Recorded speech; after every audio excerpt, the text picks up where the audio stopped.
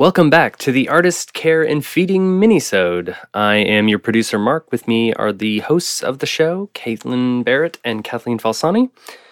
On today's minisode, we're talking about art that we know we should like, but we don't seem to like it. Controversial artistic opinion about something in pop culture. Right. Well, I don't even know if it's controversial, because I would say one of the things that immediately springs to mind when I think of that is Charles Dickens, who is not a controversial figure, and yet I really just don't care for his writing. Sorry, sir. It just wanders all over the place. There's so much description. The pages go on forever. I don't care anymore. It's lasted so long. That said, there are several of his characters that I still remember with a lot of affection. Miss Havisham, for one. Oh, but that's a good one. And he's written some very beautiful lines, quote, like the best of times and the worst of times. Mm-hmm. It's hard to argue with that, especially today. Jeez. But I can't. The end. Yeah. I'm trying to think of what's that one band? And that did the one thing. The Killers. In music, no, not the Killers. They're fine. I like the Killers. I'm kind of whatever. They're fine. I don't have a strong. It's the Tom with the TH, Tom York. What's that band? It's like one name, Motorhead, but that's not it. This is the thing I'm terrible at, is identifying both. Help me. Any sort of trivia where I'm identifying a song and the artist who sang it. Tom, please do not ever involve me in that discussion. YORKE. What is it? People are screaming. I know they are. I think Mark is busy Googling. Please Google that. He's doing his. But I'll come up with another one while we're in this little lull. And everybody was supposed to love that, and I can't. I don't like it. I don't. Radiohead. Thank you, Radiohead. There we are. Yeah, I'm just. Are you also not a fan of like I don't know, what's Pearl Jam and like stuff like that? No, I love Pearl Jam. Just Radiohead, like. Is it the quality? Well, actually, of his there's another one. voice? No, it's the maudlin. And I the love emo certain quality. maudlin. I can do the Smiths all day long. I can listen to Morrissey whine for days. Right. But there's just something about that one, I just not want so to much. throw myself off a cliff. You can tell you really like Morrissey by the way you describe him. It's like you can tell. He's a huge whiner. I love He is a Morrissey. whiner, yeah. He's a giant whinger. He's a big whinging baby. Yes. He's that's also true. brilliantly talented. Right. I don't care for Uh-oh. and this is somebody who was in my first book. I hope he's not listening to this. Confessional. I don't like Jimmy Corrigan's voice from the Smashing Pumpkins. It's like fingernails Billy? on a chalkboard. It is Billy Yeah. Corrigan. Sorry, Billy Corrigan, who is a very interesting person. I spent time with him and interviewed him, and he was gracious to spend that time. And I had to pretend that I liked his music. Right. And I don't have much of a poker face, but it's really it's automatic. Change the station when it comes on. Huh. I don't have anything against him as a human. I think the ideas in their song, I like the rest of the band, but his voice, nope. Yeah, I hate the word resonate, but I never really got into their music, even though I just hear the two words Smashing Pumpkins and then I'm right back in Chicago. And it's 1991 and every single person that I know is screaming about how Smashing Pumpkins started in Chicago. Right. So, yeah, I have that association, but I can't really get into them either. Yeah, I don't. And my other one, again, books is, and I know I'll be alone in this because we've already talked about it a little bit. The Russian writers, I can't do it. And somewhere out there, Chad Kloffenstein is like losing his mind. I know. Also. We're sorry, Chad. Leo Tolstoy, and also Anna Karenina. I really have tried. I read Anna Karenina. I have read Chekhov. I've read some Dostoevsky. I think I read The Idiot. It is so dark. For one, it's dark and complicated without a lot of clarity, which I think people sometimes like, and I really just don't at all. There's also an infinite amount of whining in the characters. They're so whiny. A lot of whinging. The Three Sisters is literally could be subtitled, "We would love to go to Moscow, but we just can't." Like, that's the play. The whole thing. You don't even need to see it. That is the play. This is the kind of stuff that like someone needs to put you in charge of a like a book company club of actors that's going to do this show, and you're just going to be like, you know what, guys, can you make it not suck? It sucks so much. So can you make it not hard. suck for like 5 seconds? And in grad school, one of the very first projects that I worked on when I was building and draping and patterning and all these things was a production of Three Sisters. And I unknowingly, because the costumes were beautiful, and unknowingly dragged my brother into it, who is not a huge theater fan in the best of times, but he brought a girl. And this was the I worst got them of free times. tickets. I was like, it's this great show. It's going to be really gorgeous. Y'all, the betrayal on his face at intermission is something I will never forget. He was just like, I cannot believe you have made me do this. I was like, no, I'm with you. I actually sat through it too, and I can't believe I made you do it. So Is there apologies. like an art that everyone thinks sucks that you're like, oh, dude, I like them? Like, I'm going to use this as an example just because I think he's amazing. I am the hugest Jason Mraz fan. I always have been, always will be. That's so cute. It's and like Mr. A to Z, he's like the best. So young. Everyone that knows me that grew up with me is like, ugh, rolling their eyes intensely right now. But I think he's incredible. Is there like something like that where like, are you huge like Dane Cook fans or anything like that? I actually really think Dane Cook is funny. I know you're not supposed to, because he's apparently kind of a whatever. I've seen that one special where he talks about the guy sneezing on him in the grocery store like 50 times. When it comes to humor, I am not particularly highbrow. right. I love sophomore humor, but But there's I'm all come sorts in of hot. room for that. Yeah, I'm going to come in hot right now, knowing who I'm dealing with. With a don't at me. I do not enjoy Les Mis. Oh. You know what? It's not for everybody, but also it's not for anyone with, like, if you don't enjoy Jork, yeah. Right. I grew read it. up- I was a French major. I read the I never read the stories. book. Fantastic. I'm not I reading read it in that. French. I'm not Source reading that. material. No way. Not doing that. But I had I did 4 years of choir in high school. And Swing choir or regular choir? No, like regular choir, like legit choir. We didn't do that trashy show choir garbage. You didn't have to wear a sequin shirt and do Nah. jazz hands. But our choral director, Scott Hitchcock, he's a wonderful man, taught an amazing class. The reason I have any of the confidence I have is because of doing choir with him.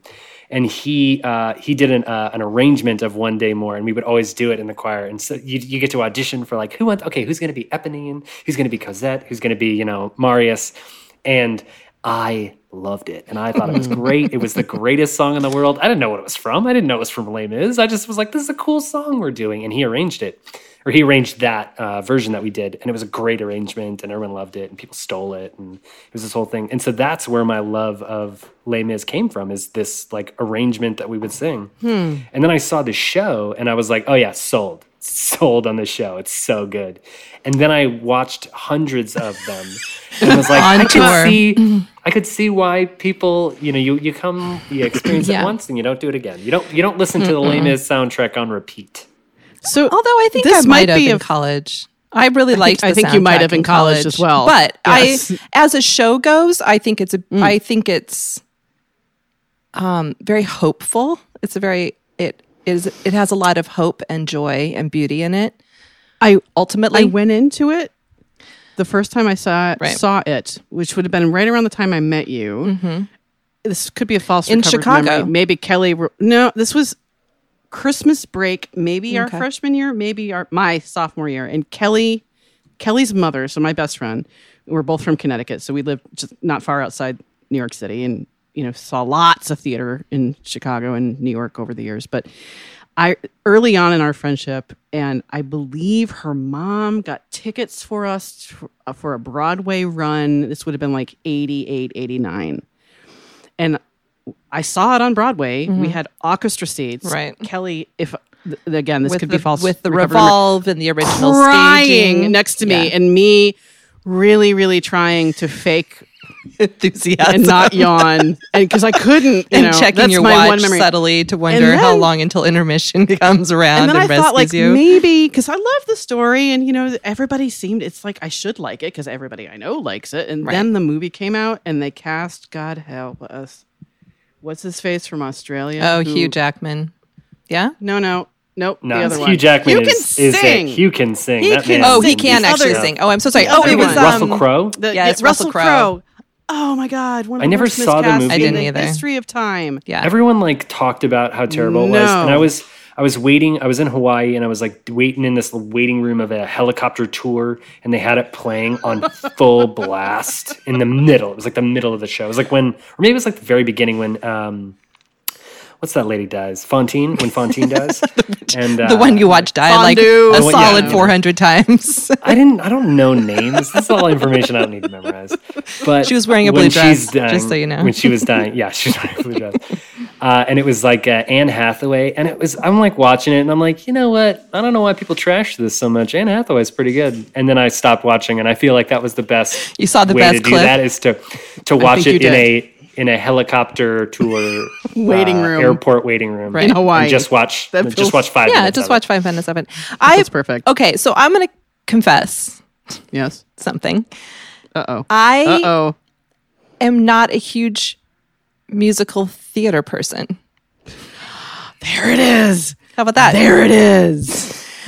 I like some of them. I like the ones that are complex and dark and weird and interesting. I like Sondheim's work. I enjoy Yes. Next to Normal. I like unconventional subjects being told in a musical theater format because it's a very interesting, the word of the day, anachronistic sort of scenario. Anachronistic. Anachronistic. I am What is not a fan happening of in the Rent. background there? Never have liked Rent. Although I like a couple of songs from the soundtrack, I think it is a lot of people whining. Again, I seem to have a thing about whining. There's a lot of whining in that show. See, I love whiny musicals. That's my jam. I want to cry in a musical. I went and saw Dear Evan Hansen, and I cried 3 times. Standing room only. The guy in front, who I was behind, directly behind, I think turned around a few times to make sure I was okay. He's like, dude, do you need a tissue? Is someone dying in the audience? And I love that stuff. I cried at Hamilton. I cried. At Never Dear Evan have I Hansen. seen Hamilton. How about that? In any form at all. What? In any form, not even the one on TV. I know, don't and even I listen- have you don't even I have listen to access to it. I don't even have to pay for it, and I just have not watched it. Oh, Caitlin. See, And this I is know. me saying it. I come in if gotta- people like something, I'm like, no. I'm that not is gonna like half that. the reason. Is I'm just like, I It's- think. can we it's- get to does the not part where no one disappoint. cares about it People- anymore, and then I'll watch it. Yeah, people hyped it up a little too much, Oh, I think. God. And whenever that happens, you're always like, oh, come on, man. But if it's one of those shows, it's like pizza. Even when it's bad, it's good. Even This the is worst, a the really worst good show. Hamilton I've seen is It's still still a pretty good. damn good show. Yeah. I just Jeez, want yeah. a straight play. I love straight plays. That is why I got into theater. Was And straight how many plays. of those have you done in your career? in my professional career, that In would your be professional career. 0. Oh, see? Because they do not sell money the way that musical theater sells money. They don't sell money? They don't sell tickets the way that musical theater sells tickets. It's really difficult to. There's so few of them that have toured because it, in comparison to the number of musical theater Right. productions that have toured, because I they're mean, just you think not- about plays that have made money. So Shanley's Doubt. yeah, That probably. that's one that made because it kind of got replicated all over the place, and then the movie Right. was made. And that's Yes, a right. brilliant play. He's brilliant. I love him. Yeah, if we're going to so factor much. in movies and anything other than just like a straight stage production. But that was one that got that seemed to have. But there's so few. right. You can't really think of touring companies of. But when I think of Straight the plays. some of the magical times that I've been in an audience, it's almost always been in a straight play. Like I saw 1984 on Broadway a couple years ago, and that is a show I still think about. And we 1984 is the one about dystopian. yeah, Right? It's the book, yeah, right? Big Brother. Yeah, right. George Orwell, yeah. George Orwell. Thank you.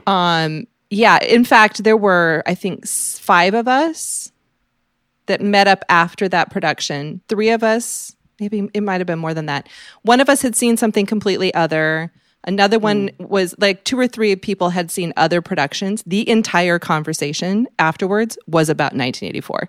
We were just like, oh, how was that show? Great. Okay, let's talk about the one we just saw because it is mind-blowing. Yeah.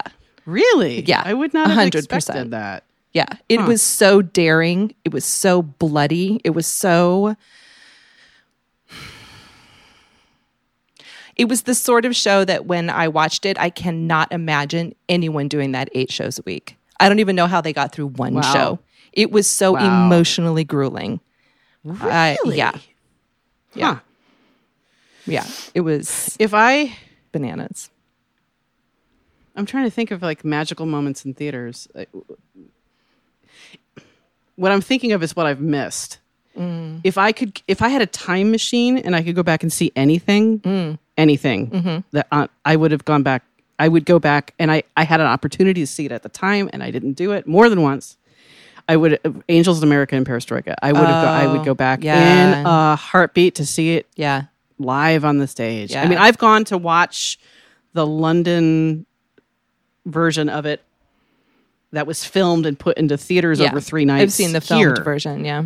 Oh, and I that's the miniseries that they did for HBO. I've watched that. I watch it at least twice a year, and that's one of my very favorite things. But I would give anything to go back and see that Right. on the stage. Yeah, see, I'm like Arthur Miller. I would love to see any of his productions, any of his plays. Even Crucible, which I don't care as much about, but I would see that. View from a Bridge.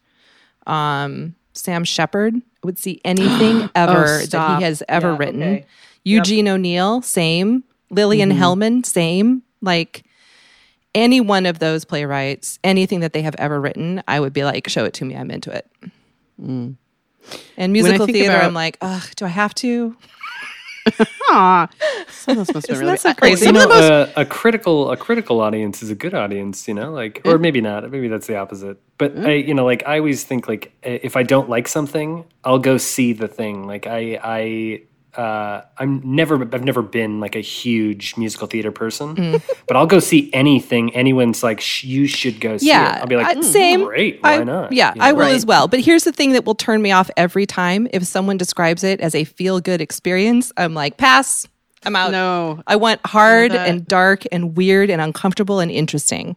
I want to think about it. I want to be assaulted by it a little bit. I do not want to have happy tears pouring down my face because he finally gets the girl. I do not care. Here's where we depart. I don't want to be assaulted by anything in general. I want to cry. Sound I don't occasionally. Sound. No, but theater, I want it to be immersive, and I want it to be a little dark and twisty. Gemma really got up inside there, didn't he? So did. Yeah. Oh, you know who we should have on? Michael Stauffer. Yes. Michael. The man who we're coming set for you in motion. Yes. Michael Stauffer. Yes, we're coming for you. Yeah. So he was the designer for the theater who still is. I think he's still teaching at Wheaton. Yeah. And he's a lighting designer, a costume designer, and a set designer. Like he does all the design. I don't know if he does sound design. I don't think so. Thigh-high boots and a push-me-pull-me top with a dyed purpley I wouldn't let him shave it, but like the I think you might have helped me with the hair. I think I did. Rosencrantz and Guildenstern. Yes, Rosencrantz. Yes. Yep. I had was crimped bangs, a spaghetti strap dress situation that was empire waisted, and the entire skirt was lace. I was like, remember? Am I There are wearing pictures. anything There are pictures. underneath this? Well, do you remember the At outfits all? he had the boys in that were so low cut in the front that the top of their crotch hair was showing? And this is before man. They had there's to a shave. comedian who calls it a little dick neck. They showed a little neck. But it was more like tufts. And this is before manscaping was really a thing. Right. This is like the late And 80s. at a Christian college, P also S.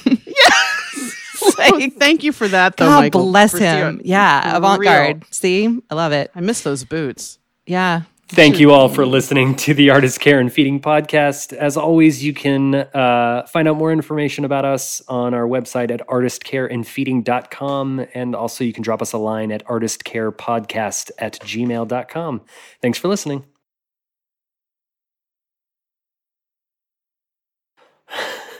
Mark has been reading Station 11 for 3 months.